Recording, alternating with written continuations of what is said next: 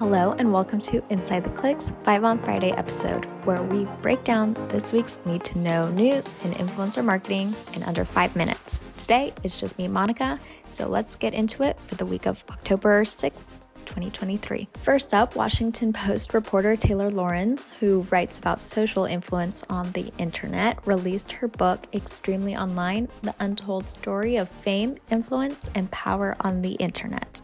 The book reveals everything behind the gram that has gone on in the influencer space and how it has evolved over the last decade. You can read an excerpt from her book, which dives into how the Instagram influencer floodgates really opened with a backfiring FTC crackdown over on Fortune.com.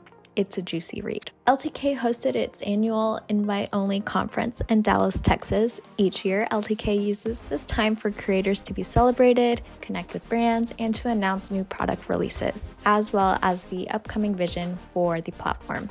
This year, LTK unveiled the Marketplace, which is a hub within the platform where creators can submit proposals for gifting and monetary opportunities with brands.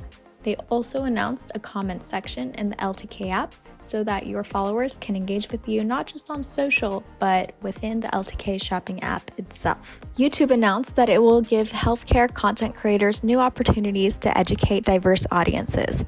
It's called the IQ Creator Program and is an extension of the IQ, which was released last year. The goal is to tackle healthcare through information quality.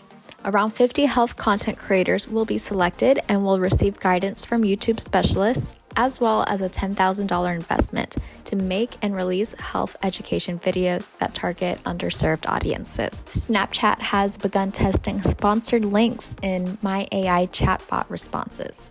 The process will essentially match keywords to relevant promotions within My AI responses. For example, a query that includes the term hair care might trigger shampoo as a promotion inside the chat stream.